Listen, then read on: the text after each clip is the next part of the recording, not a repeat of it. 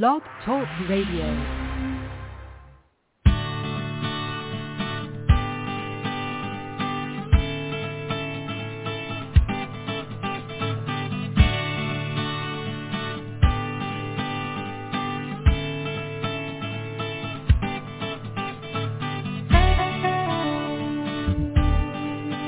Hello again.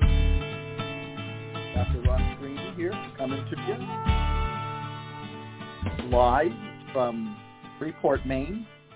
Another episode of Parenting Your Challenging Child. I am joined by Kim Hopkins, our Director of Outreach, and I believe Jennifer Trethway, our social media coordinator. How are you both? Good, thank you, Dr. Green. I am delighted that you both are good. This is another abbreviated program today. We're only going a half an hour today. It is also, and this is always very sad news, our last program of this broadcast season. We will pick it up again in September. How are you both feeling about that? Kind of hard to believe. Time goes very fast. Yeah, it's very difficult to believe that the school year is almost over. I almost have a high school graduate in my house. So, oh my goodness!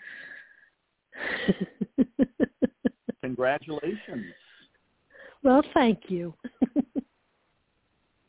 That's fantastic. I'm about to have another college graduate.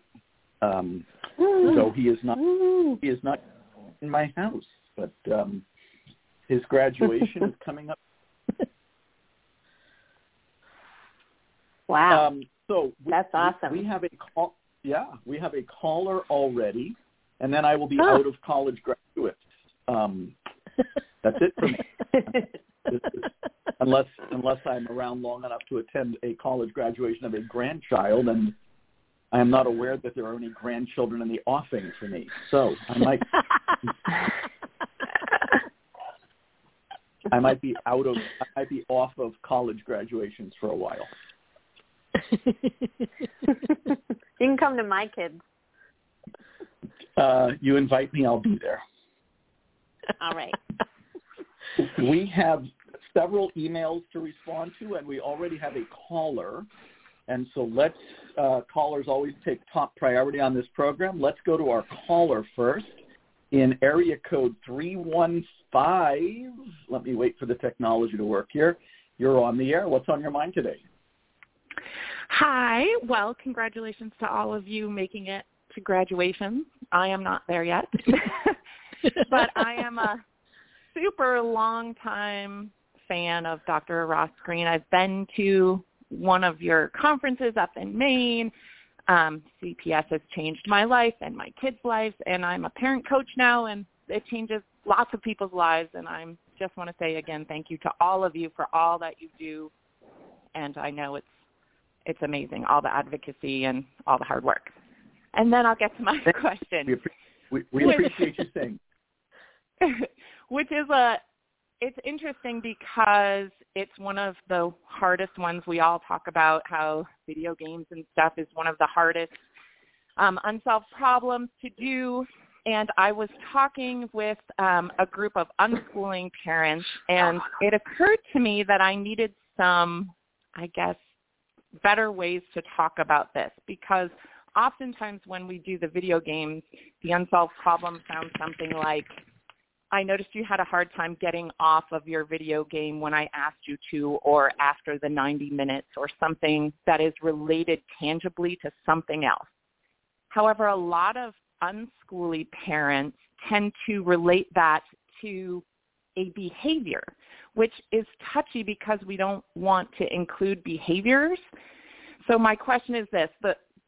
The problem was their rule in their house is you can have access to your video games as long as it is in a manner that is appropriate for everyone else in the family to feel safe while you're doing it.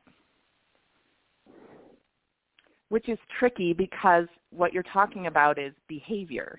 So I'm wondering how, right? Like, and the when they have these discussions, and for instance, I have encouraged like chunk it down, maybe a specific game, but it's still behavior related. So I'm iffy on that. And also when they do that and it's about a specific game, oftentimes the solution or the plan is, well, I just won't play that game, which is okay, but then it's another game that's the similar thing that ends in the similar response, so it's like this unending cycle.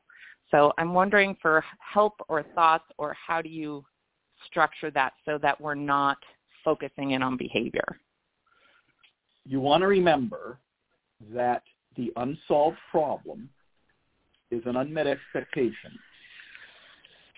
The expectation that I'm hearing, and it sounds like it has shifted a little bit, it went from an expectation about how long the child would be on playing a video game to playing the video games safely. Now, safely can be an expectation. Even though the opposite of safely is a concerning behavior, safely is the expectation. The difficulty playing your video game safely is actually an okay unsolved problem. In the same way that, let's say a kid is calling out answers in class during social studies discussions, and we write the unsolved problem as difficulty raising hand during social studies, before talking in social studies discussions. While we might be thinking raising hand is a behavior, that's true, but it's the desired behavior. It is the expectation that kids raise their hand before talking in social studies discussions. And that's actually a fine unsolved problem. So sometimes the expectation is a behavior. It's that it's not a concerning behavior. It's concerning behaviors that we're leaving out of the unsolved problem. So we wouldn't put difficulty not throwing the controller at your sister when you're mad in your video game. That's not a good unsolved problem. Or difficulty not calling out answers during social studies discussions. That's not a good unsolved problem. But difficulty being safe when playing your video games, that's okay. Difficulty raising hands before answering during social studies discussions, that's okay. Okay. And it's so broad, is that okay? It's so like okay the plan Bs usually go like the child is usually saying, well, then I just don't let me play that game. And then they don't play that game, but they play another one that's similar, right? And it ends up the same way. So it's frustrating, I think, for the parents because you don't get resolution, right? It seems like it is a continual cycle. Well, that suggests to me that another part of Plan B wasn't attended to as well as it could have been. Namely, is the solution realistic and mutually satisfactory? So, if we're, and here's the interesting thing, let's say the kid's concern on difficulty playing video games safely is that game really makes me mad. Before we leave the empathy step, I'd want to probably know if there's any other games that make the kid mad. What's hard for the kid about staying safe during that game, so that if we got to the invitation and we heard the solution, well, then I just won't play that game, we could decide whether it really added up. And, of course, before we sign off on a solution, we are giving conscious, deliberate thought to whether the solution really is realistic. If the kid switches to a different game, is that really going to make things safe? Does the solution address the concerns of both parties? Just because the kid proposes a solution doesn't mean we're rolling with it. We've got some evaluating to do. Can we both do what we're agreeing to do? Is the solution truly going to address the concerns of both parties? So you may have parents there who are signing off too quickly on a solution, or may not be hanging out in the empathy step long enough to really have the fullest possible understanding of what's making it hard for the kid to stay safe. Gotcha. But let me see if, before we sign off on that one, let me see if Kim or Jennifer want to add anything more to that.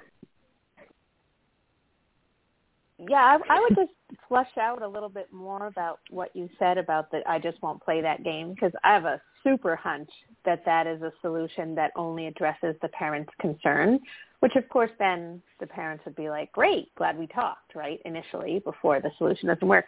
But you would really blow the kid's mind by saying, you know what, we appreciate you saying that. That's one idea, but that idea doesn't actually address what you said. And again, what you mentioned, Dr. Green, about making sure we learn about what's making the kid mad or whatever in that video game, right? The other thing is I'm thinking if we just don't play that game, we're not actually learning. It's really a proactive plan C is really what it turned into, that we're just sort of circumventing the unsolved problem. We're not actually learning how to address with whatever is upsetting. And I agree. Yeah. You could certainly go, right, yet. You could go with a particular recent game so that you can do some nice deep drilling and then learn what you can once you get a solution that works, if it's going to fit for other games.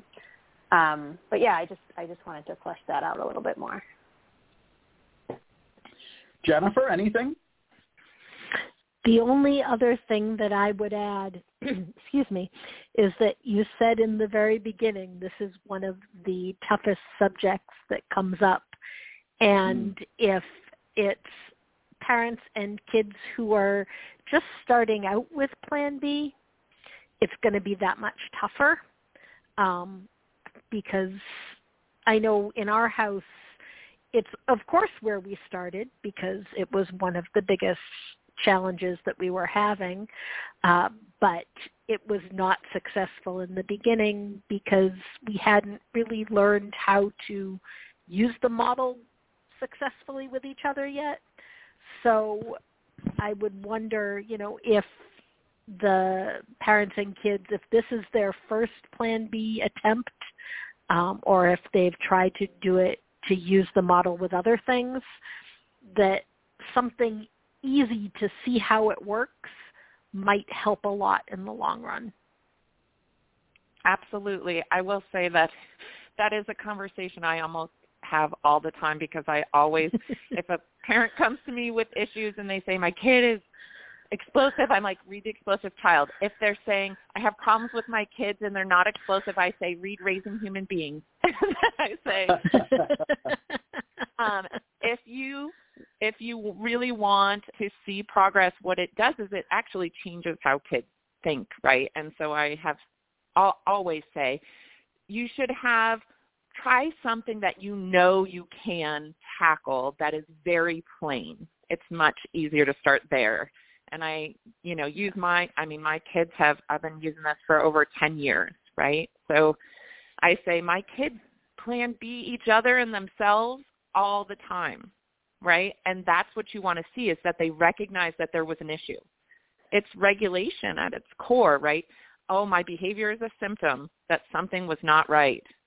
And my kids are very good about saying that's, in fact, I will tell you this one quick. My 14-year-old, who was the original reason I read The Explosive Child, said to my other explosive child when I was not there attending to a child who was in the hospital, said, hey, I can see you're really upset. That's your amygdala. And we know that you can't control that. So let's just walk outside and I'll go with you and we'll just hang out outside for a while and then we can come back to this later. And I almost died. So thank you. And for all those parents who are like, that's never going to happen, I want you to know the kid who I read the book for said that. So it is so important. And that's from years of doing that, right? Years of saying, whoa, hey, and then not talking about it right away. He didn't say, why did you do that? Or you're messing everything up, right? It was, hey, we're in a red zone. We need to calm. And then later we'll talk about it. Talk about it later.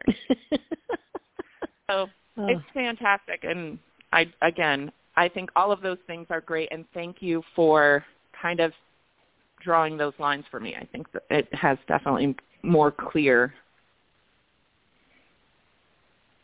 We appreciate your enthusiasm, and we're very glad you called in. Excellent.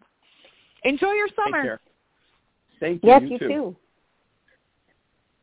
We have another caller, this one from the other side of the country, area code 206.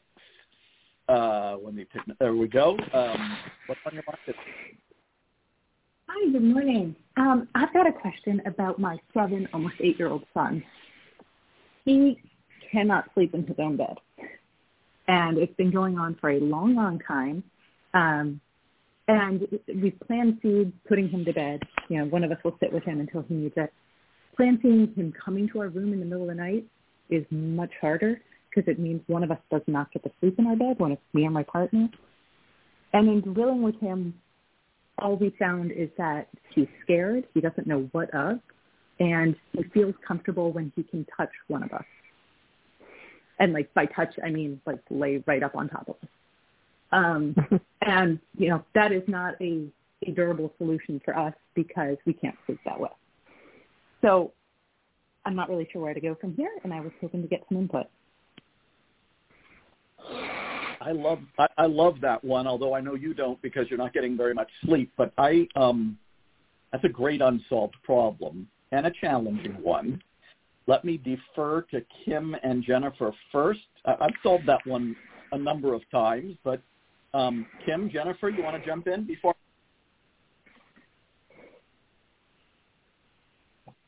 Possibly not. No, I'm happy to.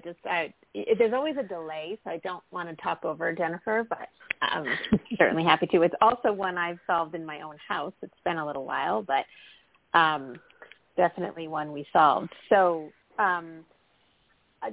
the first thing that comes to mind for me, that you've learned that the child is scared, but you're not sure what of, that's a great piece of information. And like you said, right now, the solution from the child is, well, I'm just going to have to touch you when I sleep, right? And that's not a working solution. So I'm interested in knowing more about the kid's concern. And maybe there's more to learn about scared that maybe they don't have the words to tell you yet.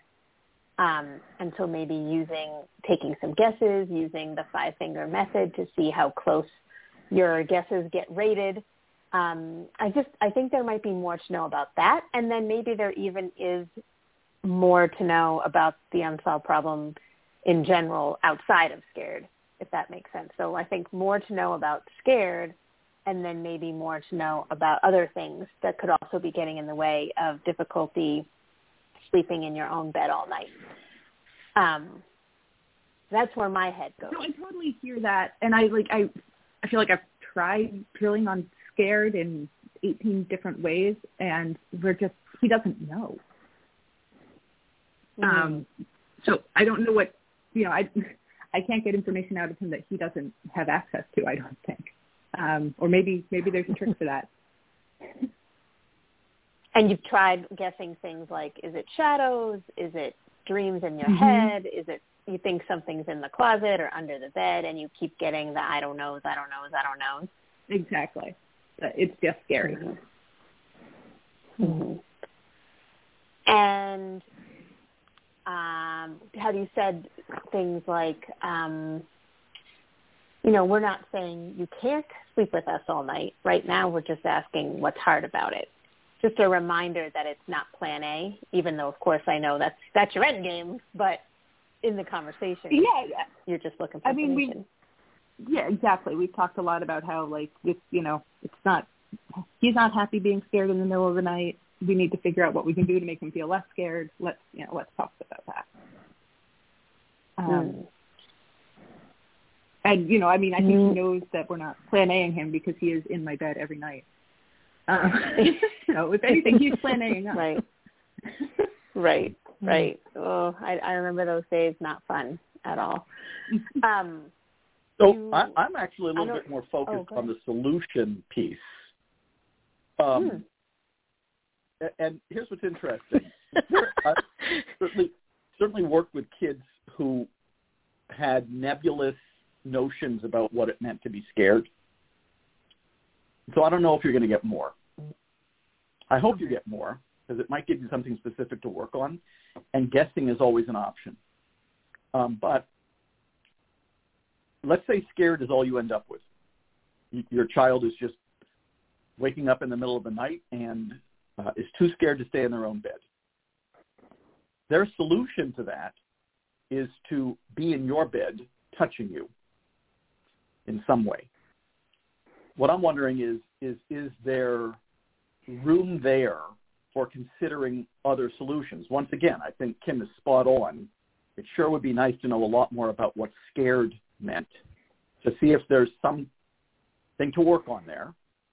But if it ends up just being scared, right now your child's solution isn't working for you, so it doesn't count as mutually satisfactory. Your concern is that you're not getting any sleep and that you'd like to be in bed with your partner.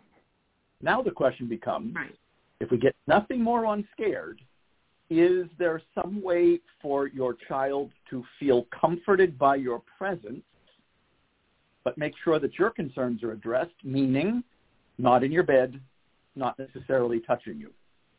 That's kind of where my head went when I heard you saying, we're not getting a whole lot on scared. I think that it's worth trying to get more on scared, but my head went to the solution there. Jennifer, it sounded like you might have been about to weigh in. Have you dealt with that one in your own family as well? Amazingly enough, that's a problem that we never had here. No, I was laughing, Dr. Green, because it was unusual to hear you say that you were focused on the solution instead of the empathy step. That just struck me as funny. But as far as the problem goes, amazingly enough, it's not one that we've ever had to deal with in my house. The only thing that I would add to what you've already heard is that I think it's really important to not just to try and clarify what his concerns are, but to be really clear on what your own concerns are. Are your own concerns him being in your bed? Are your concerns in regard to him trying to sleep on top of you? Because if you haven't really clarified what you need to solve, then it's going to be much harder to find a viable solution too. Yeah, I think to sort of talk to what both of you have said, and thank you for that. We've spent a lot of time thinking about what we actually need, me and my partner, and we need to not be touched. And and for me, and for my husband, he needs even sort of a bigger radius around him. And so there's no room for the son to fit in between that. Okay. And in terms of what he's open to in terms of solutions, we've talked through a whole number of different things, and it's really that he wants to be touching us. And I don't know how to resolve him wanting to touch us and our needing to not be touched. Well, it would be focused on, once again, him touching you is your solution. Is your child's solution. I'd want to talk a little bit about what reassurance being in physical contact with you provides. Knowing you're there, could you know that I'm there by hearing me breathe?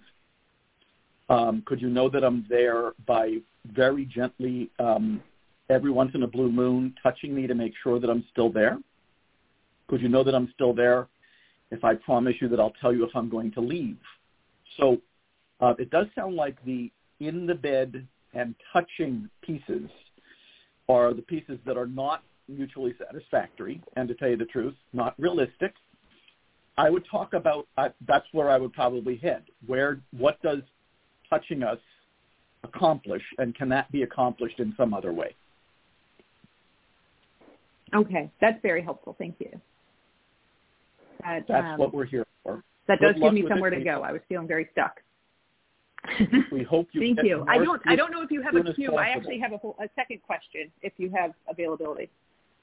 We do. Go ahead. Oh, thank you. Same kid. Our second problem with him is going to school. This is a real challenge for him. And so we've drilled on it a whole lot. And there are some things he's very consistent. These aren't the problems. That, friends aren't the problem. Schoolwork isn't too hard. But other than that, the problem bounces around. And he might say one day that the teacher is mean, and the next day that there are too many pebbles on the playground.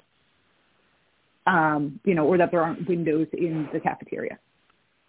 And so I just I'm finding it hard to focus on coming up with solutions or possible solutions, right? Since it's not necessarily mine to implement, when we can't sort of settle on what the problems are. And I understand there may be more than one, but the number that I'm getting from him suggests to me that maybe he's just casting about. Well, my quick thought on that is that you're right. There might be multiple concerns that are making it difficult for your son to go to school. Before we enter the invitation step, and you may know this, you may not, this is a relatively new aspect of the model. We're asking kids to tell us which concern is the most important, which concern is getting in the way the most. And that's the one that we are working on in that Plan B. There are times when just solving one solves the problem, and we don't have to attend to the others. There are times when just solving that one solves that one, but doesn't address the others, and we still have other problems to solve. But that would be my primary recommendation, because it sounds like there's so many concerns we're not sure how to organize the effort. That's how we organize the effort these days. He gets to pick which one's getting in the way the most, which one is the most important. We're going to try to address that one, and then we'll see if there are any others that remain to be addressed if that one doesn't get the job done. And so I totally get that, and we've prioritized, and I've had him say, which one's getting in the way the most, and but he's got this feeling that, like, until we solve everything, we can't try to implement any of the solutions, right? So I can't try asking the teacher for something to do after my math worksheet because I can't be at school because there's still too many pebbles on the playground. That's very interesting. I would need to hear more from your son about that to weigh in better. I don't know if Kim or Jennifer feel like they can weigh in on that. I would need more information about what that's about. Kim, Jennifer, any thoughts on that one? Mm-hmm.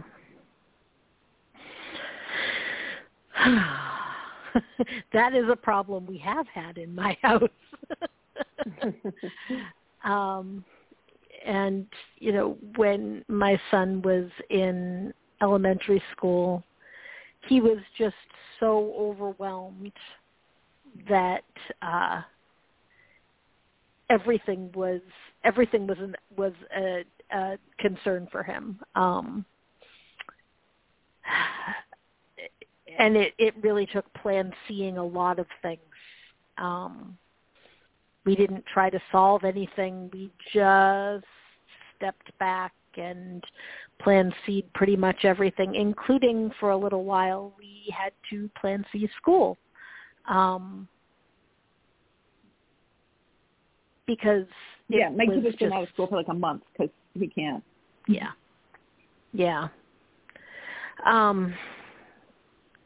But stepping back with Plan C did eventually get him to a place where he was relaxed enough to start to focus. But in that moment where he was so overwhelmed, we couldn't get anything concrete out of him. Unfortunately, it took a lot of time and patience in Plan C, and I don't have a better answer than that.